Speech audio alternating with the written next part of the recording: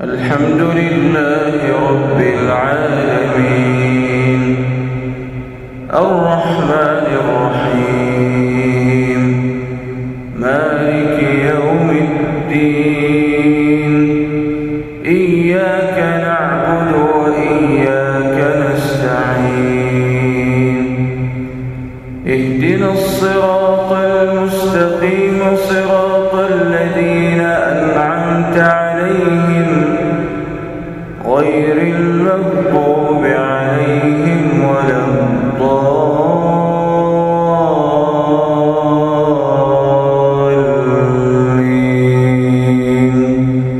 آمين. إن الله يأمركم أن تؤدوا الأمانات إلى أهلها وإذا حكمتم بين الناس أن تحكموا بالعدل إن الله نعم يعظكم به إن الله كان سميعا بصيرا.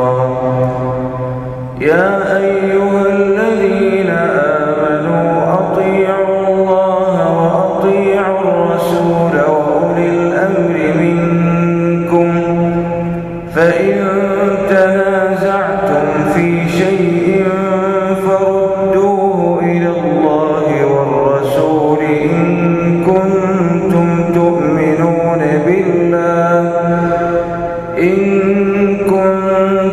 تؤمنون بالله واليوم الآخر ذلك خير وأحسن تأويلا. ألم تر إلى الذين يزعمون أنهم آمنوا بما أنزل إليك وما أنزل من قبلك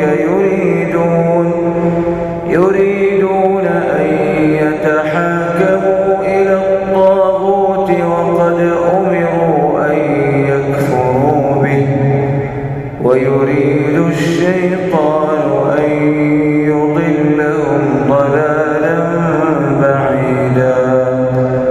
وإذا قيل لهم تعالوا إلى ما أنزل الله وإلى الرسول رأيت المنافقين يصدون عنك صدودا. فكيف إذا أصابتهم مصيبة بما قدمت أيديهم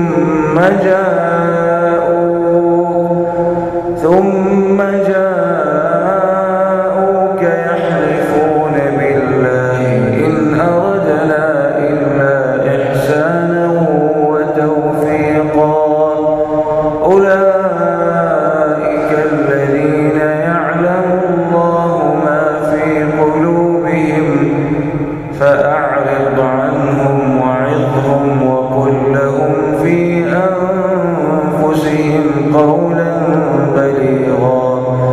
وما أرسلنا من رسول إلا ليطاع بإذن الله ولو أنهم إذ ظلموا أنفسهم جاءوك فاستغفروا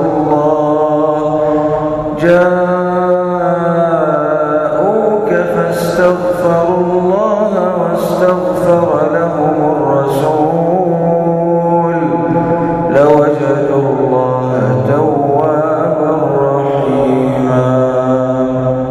فلا وربك لا يؤمنون حتى يحكموك فيما شجر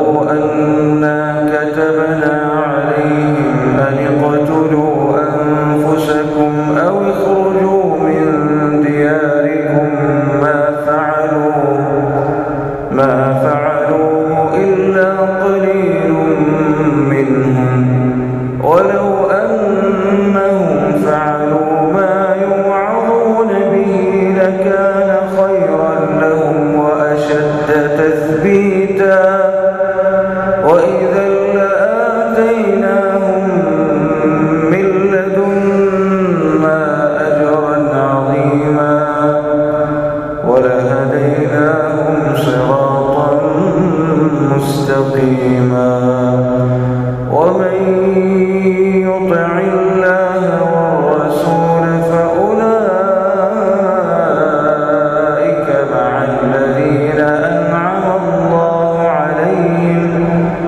فأولئك مع الذين أنعم الله عليهم